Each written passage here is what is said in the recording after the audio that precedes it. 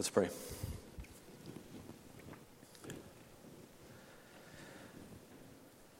Father, I thank you that these words are a strange and wonderful comfort to people who are hated, who are despised in this world. And I thank you, too, that these words have no place among good, squeaky clean church folk who don't get hated because they don't take risks. So I just pray that you'd help us be numbered among those who are hated. Please number us among the risk takers, because that's what love is. Jesus, you were hated. Please teach us why this bad news becomes really good news. In your name we pray. Amen. We are now 4 weeks into the Lenten season. It's the season in the life of the church. It's 40 days between Ash Wednesday and Easter Sunday. 40 days, actually, it's more than 40 days if you go from Easter to Lent, or rather Ash Wednesday to Easter, but if you drop the Sundays out, it's 40. That's how we get the number 40. 40 days in the life of the church expressly dedicated to deepening our understanding of the gospel. And that should fit our church just fine, because we want to be a gospel-centered church family. So Lent is a welcome time. We get ready for the Easter celebration. And one of the ways we've been seeking to do that during these days is to dig deep into the Gospel of John, particularly chapters 13 to 17, where we have what is oftentimes called the upper room discourse. It's just the body of teaching that Jesus gave to his disciples the night that he was betrayed, the night before he went to the cross. And it's unique to John's Gospel. So the upper room discourse, otherwise known as John 13 to 17, is, among other things, a handbook on discipleship. It is a manual, even a clinic, on what we need to know if we want to make disciples. So thus far we've learned that if you want to make disciples of Jesus Christ, first, discern the convictions that anchored the Savior's service, and receive the cleansing for the stain of your sin that only Christ can provide. Understand that as students we are not above our teacher, and beware of the very real possibility of betrayal. That was week 1 of Lent. Week 2, we considered the very simple but demanding truth that if you want to make disciples of Jesus Christ, then you must love disciples of Jesus Christ. Love disciples of Jesus. And we love them awake to what prohibits Jesus' physical proximity, toughened by the truth of his exclusivity, believing in the reality of his divinity, and indwelt by the third person of the Trinity. Last week, we stirred into this Lenten series 3 truths about assurance of salvation that can provide rock under our feet as we pursue our mission. Isn't that right? Seth taught us last Sunday that continual growth in Christ's likeness is evidence that you belong to Jesus. And if you belong to Jesus, you will progress in the faith, possess maximum joy, and practice love toward other believers. Now, trusting that you have your Bibles open to John chapter 15, we'll pick up the exposition in verse 18 this morning. John 15:18, as Jenny said, it's 9:02 on the red Bibles, in the red Bibles, 9:02. We're going to continue the same theme of disciple making disciples of Jesus. This week, Jesus has 2 kinds of news for us. How many times you've been faced with this dilemma? Somebody will say to you, well, I've got good news and I've got bad news. Which news would you like to hear first? And it's gulp. Why are you asking? What a nerve-wracking way to approach somebody, right? Sheesh. So good news and bad news. Great. I'll take the good news, and you can keep your bad news if it's all the same to you. Right? It's interesting to ask the question, though, when you're faced with such a decision, which one do you typically want to hear first? Tells a lot about you, actually, your makeup, which one that you prefer first, or if you only prefer one to the other, the good news or the bad news. And assuming that you're going to hear both, which one do you want to start with? So is there a Christian answer to that question?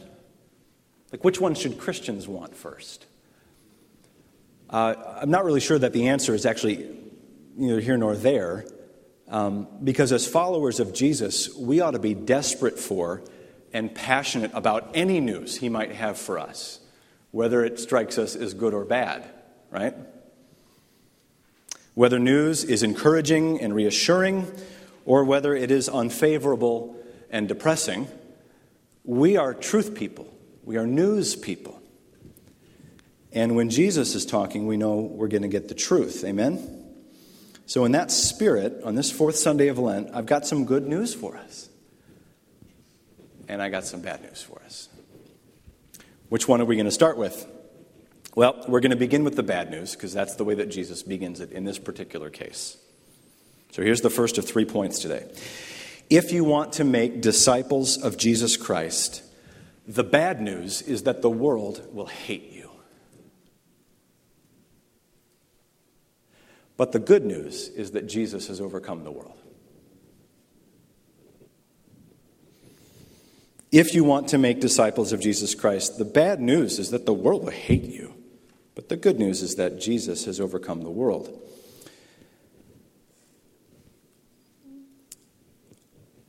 Jenny read for us the text that this point deals with, so let's just start with the bad news. I mean, what Jesus is saying here could not be classified in any sane person's mind as glad tidings. When you stop to think about it, it is a wonder that the membership of the Church of Jesus Christ has advanced the way that it has over 2,000 years. Given that this is the front end of the program here. The world will hate you.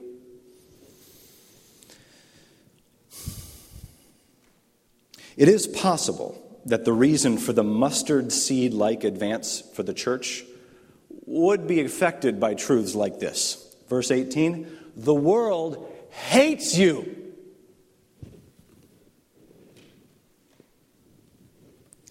Verse 19, if you were of the world would love you as its own.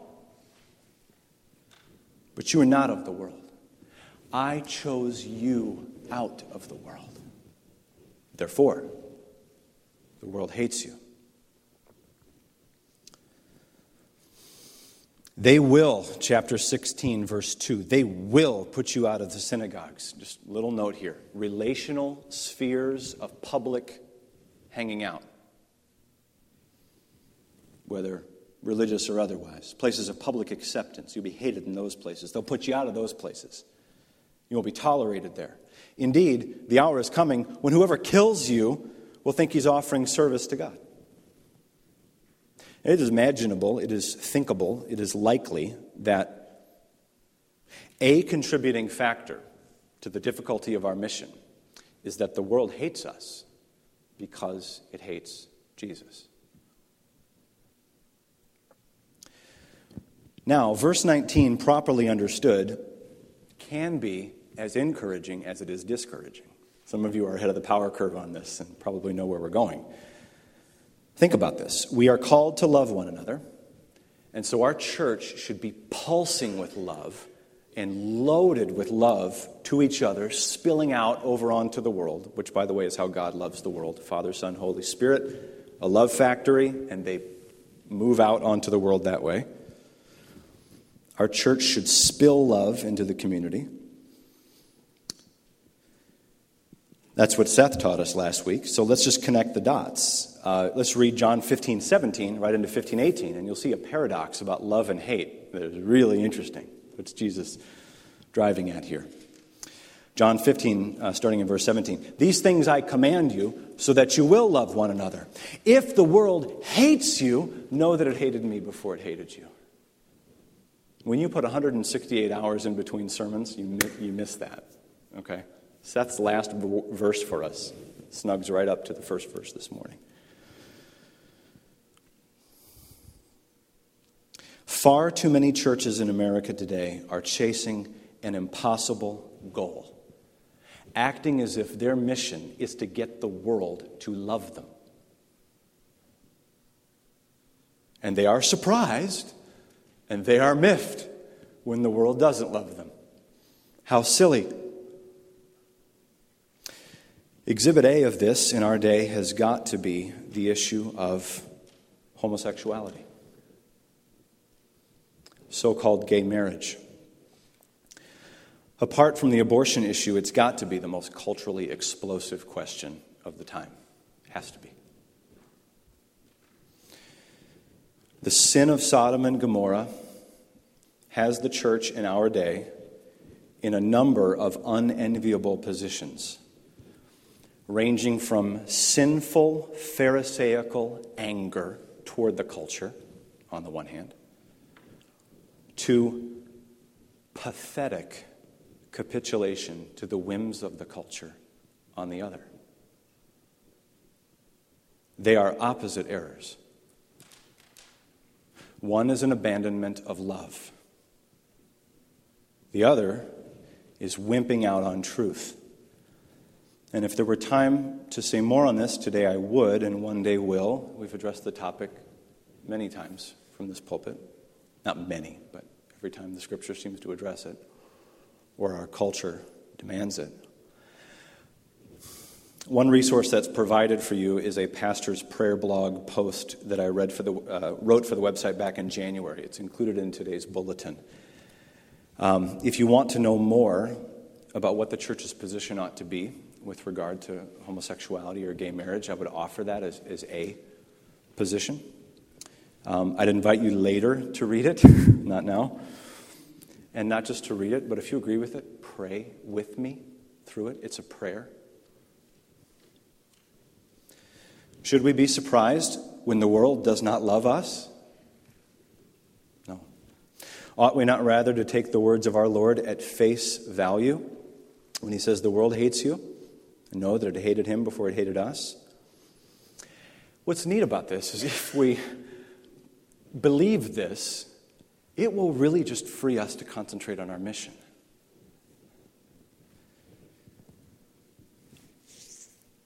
If we believe the bad news, it will free us to concentrate on our mission. Not to be loved by the world, but to love the world.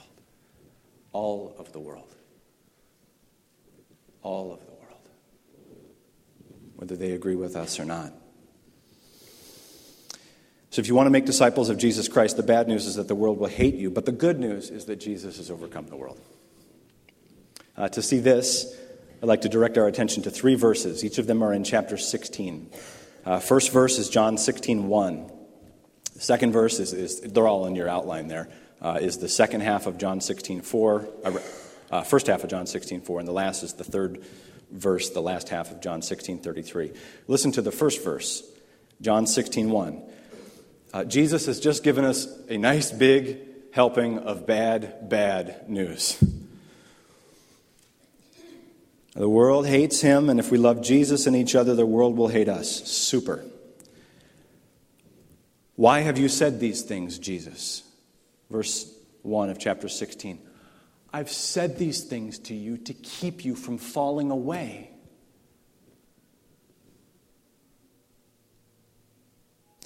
Now, the counterintuitive nature of that logic, when it dawns on you, will be very encouraging to you. Listen to a similar statement from our Lord in the first half of John 16:4. But I have said these things to you, that when their hour comes, you may remember that I told them to you, that it would be this way. You'll know that I was right. So you're about your Father's business. You're invested in loving your brothers and sisters here at Mount Evangelical Free Church, and you are bending over backward to pray for and specifically to move into the lives of and care for those around us and to just speak a good word for your King whenever you get the opportunity. And it starts to cost you. The mission costs you. It costs you time. It costs you financial investment. It costs you opening your family to people. It costs you emotional involvement. And it frequently costs you social acceptability among unbelievers and among worldly churchgoers. Is this a problem? It is not a problem. It's a promise. It's also a protection. I've said these things to you to keep you from falling away. I've said these things to you that when their hour comes, you may remember that I told them to you. And add 16:33 to this. In the world, you'll have tribulation. But take heart. I've overcome the world. Ray Ortlund Sr., who is now with the Lord, tells the story of Charles Spurgeon as he writes, "A lady came up one day to Charles Spurgeon and said, 'Oh, Dr. Spurgeon, what's happening? It seems as if the world is coming to an end.' And Spurgeon answered, 'Never mind, my dear. We can get along without it.'"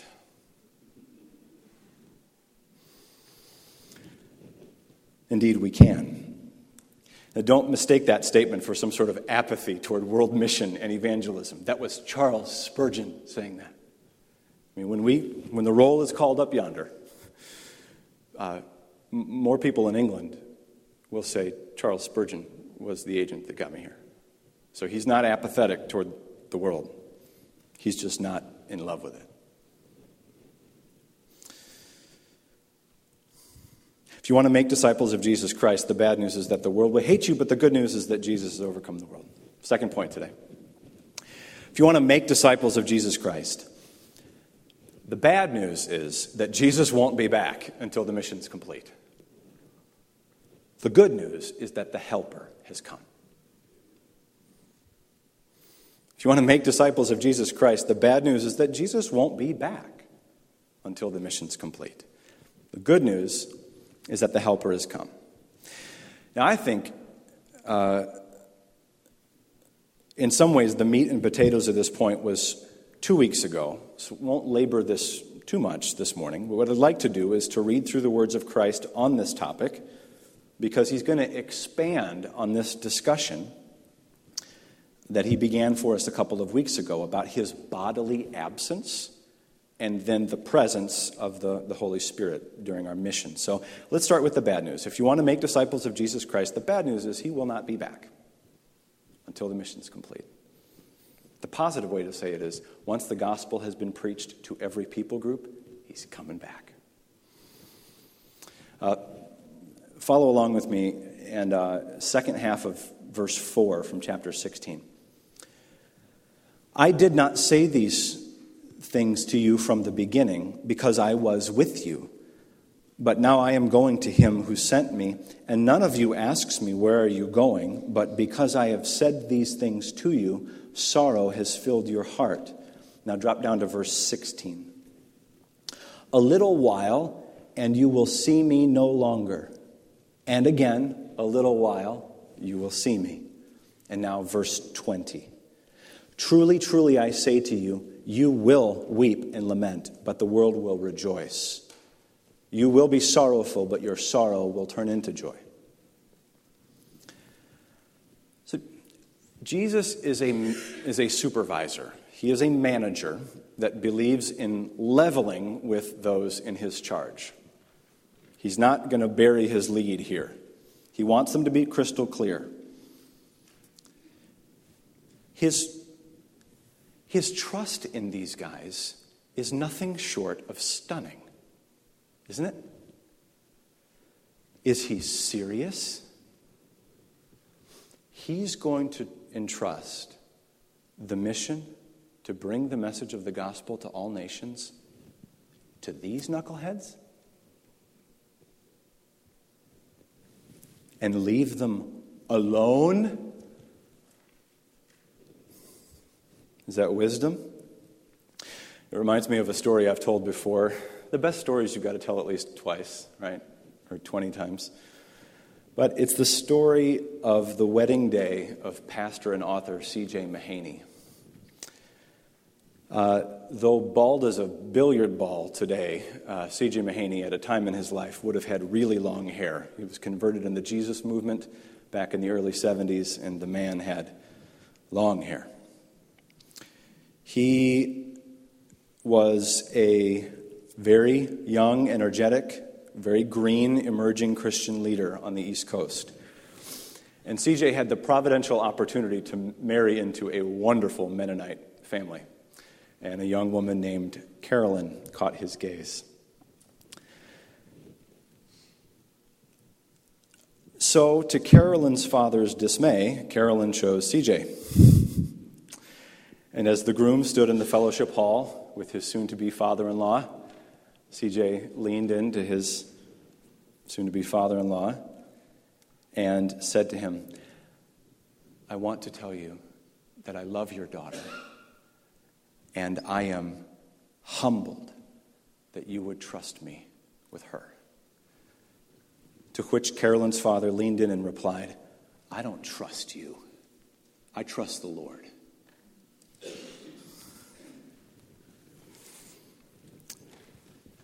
Is this not what Jesus is doing here with his disciples? Do you think that for one single solitary nanosecond that Jesus actually trusts his disciples further than he can throw them? Now, on one level, of course, he does trust them. And he trusts you. He trusts our church. He's entrusting the mission to us. There's some Bible here. 1 Thessalonians 2 says we have been entrusted with the gospel. He trusts us. At the same time, it must be noted that he's already warned them in Mark 14:27, you will all fall away.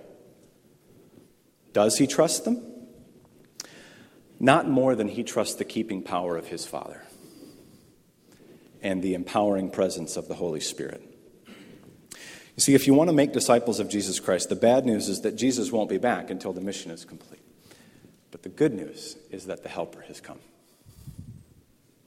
The Helper has come. And if you know Jesus, he's inside you right now. If you're a Christian, be encouraged. If you're not a Christian and you're with us and you want some help with your life, turn to Jesus. He'll give you a helper for all of your suffering and all of your sin. Turn to Jesus. Listen to the words of Jesus about this person. John 15:26 and 27. But when the Helper comes, whom I will send to you from the Father, the Spirit of truth, who proceeds from the Father, he will bear witness about me, and you also will bear witness because you have been with me from the beginning. Now drop down to verses 7 to 15 in chapter 16, starting in verse 7. Nevertheless, I tell you the truth. It is to your advantage that I go away. For if I don't go away, the Helper will not come to you. But if I go, I'll send him to you. And when he comes, he will convict the world concerning sin and righteousness and judgment. Concerning sin, because they do not believe in me. Concerning righteousness, because I go to the Father, and you will see me no longer. Concerning judgment, because the ruler of this world is judged. I still have many things to say to you, but you cannot bear them now. When the Spirit of truth comes, he will guide you into all truth, for he will not speak on his own authority, but whatever he hears, he will speak, and he will declare the things to you that are to come. He will glorify me, for he will take what is mine and declare it to you. All that the Father has is mine, therefore I said that he will take what is mine and declare it to you. We at Mount Evangelical Free Church believe in the Holy Spirit. We believe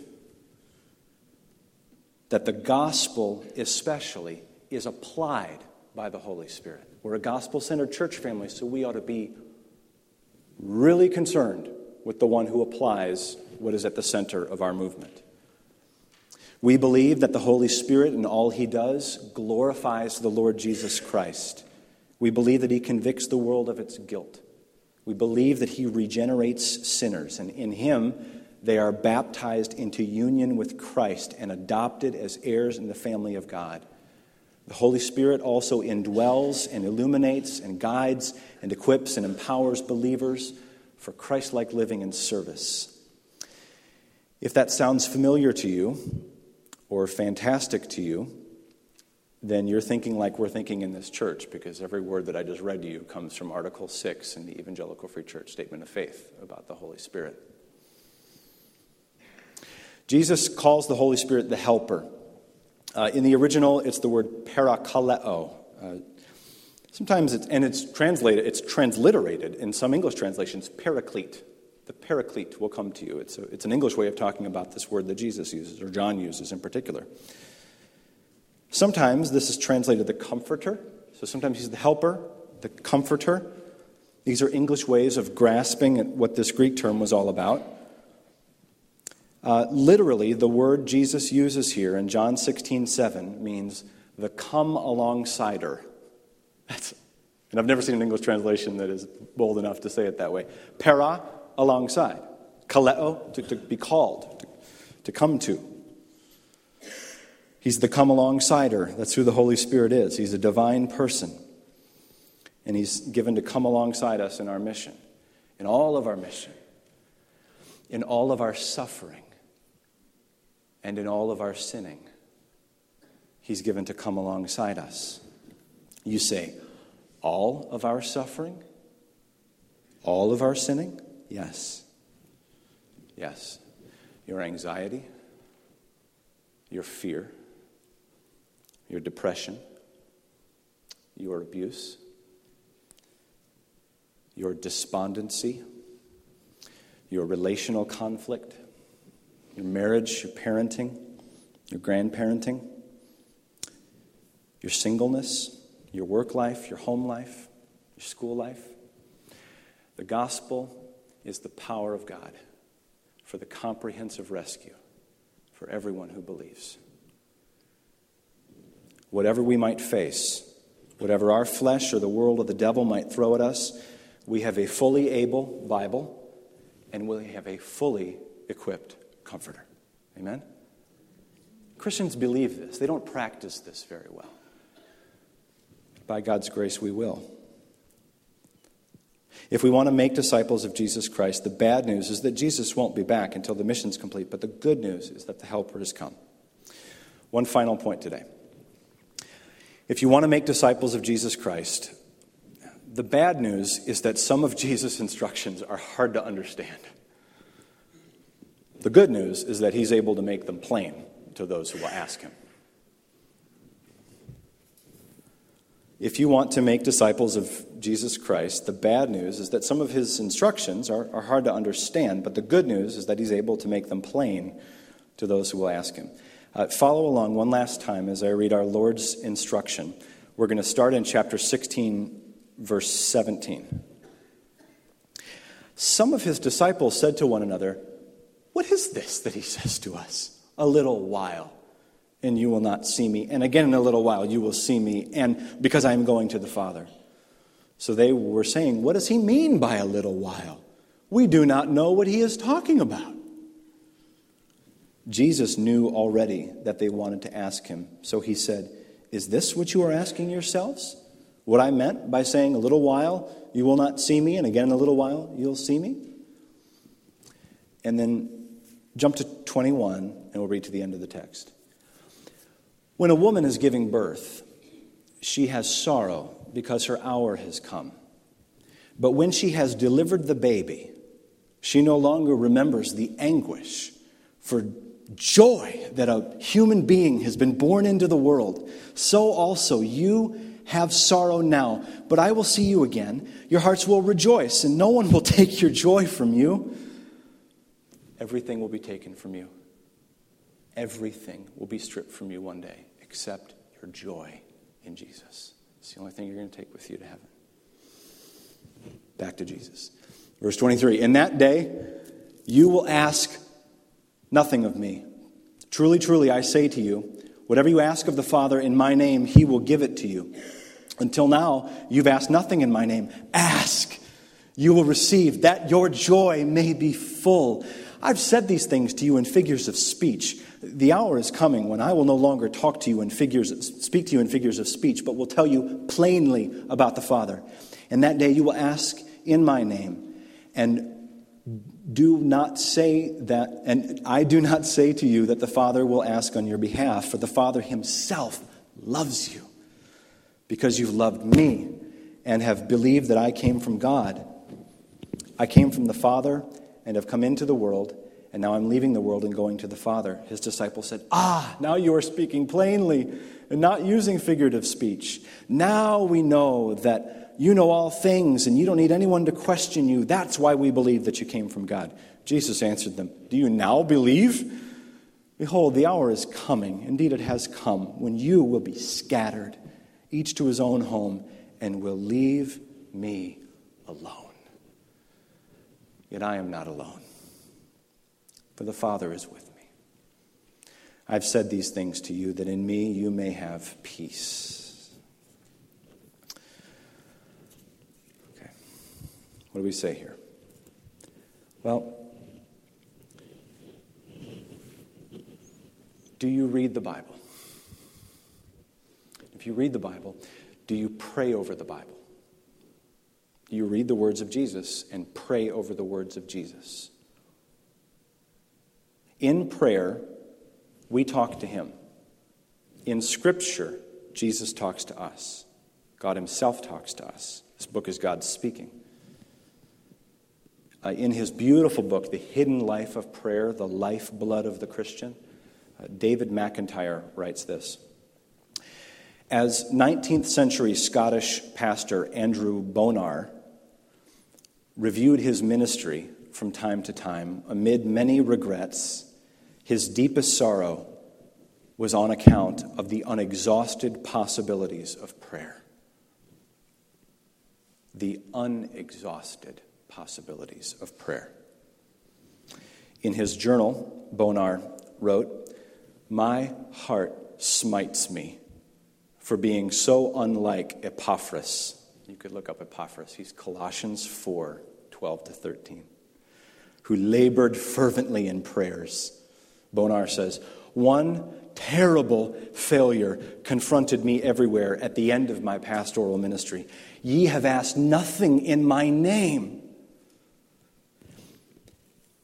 I had some almost overwhelming sense of my sins of omission in days past.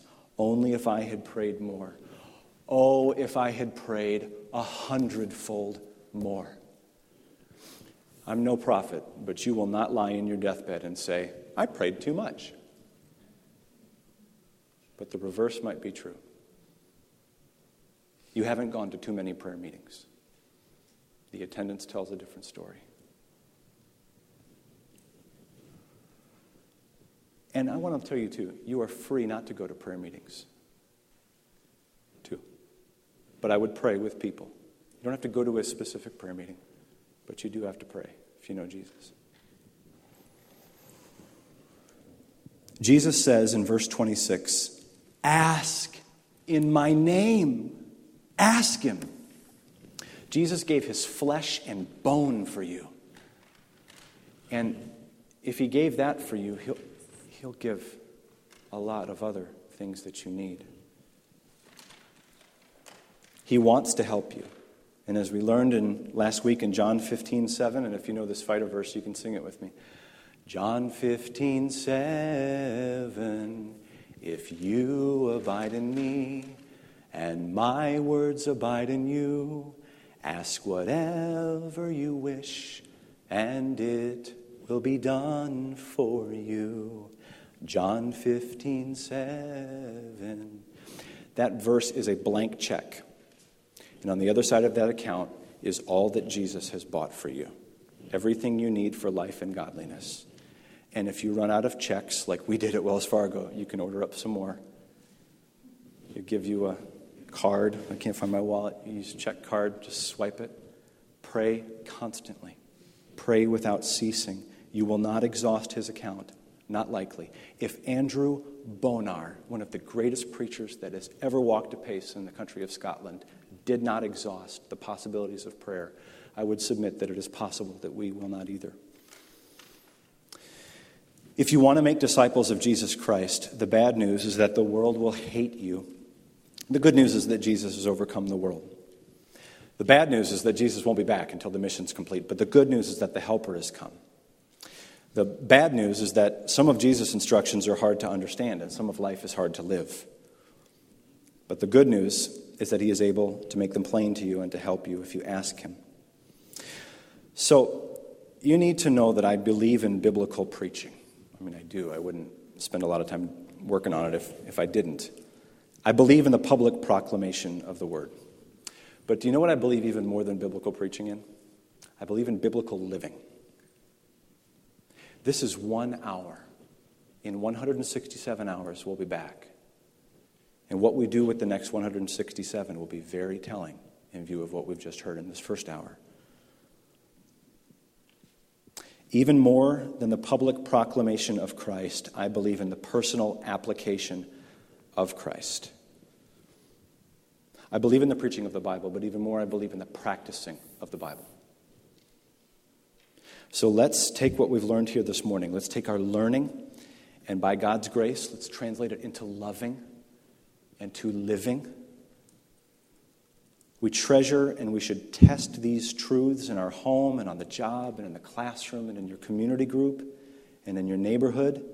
Get into a community group if you're not in one. Get into one. Talk to me. Talk to Seth. We'll help you find a group. Roll up your sleeves and serve in this church if you're not serving already. Be baptized if you haven't been baptized. If you have a list of 5, I hope you have a list of 5, get on your knees, move your feet, open your mouth. Be doers of the word and not hearers only, deceiving yourselves. It is not the hearer who forgets, but the doer who acts, who will be blessed in his doing. Amen? Let's pray. Father in heaven, we believe in expositional preaching. I just pray we believe in expositional living, expositional parenting, expositional neighboring, expositional listening to each other in fellowship hall, expositional moving toward empty, needy, hungry, lost, sinning and suffering people. Please, Lord, with this word, make believers into unbelievers. And would you make believers stronger and more fortified, ready to move out this week together, arm in arm, to make a difference in the name of Jesus, for the Helper has come. Amen.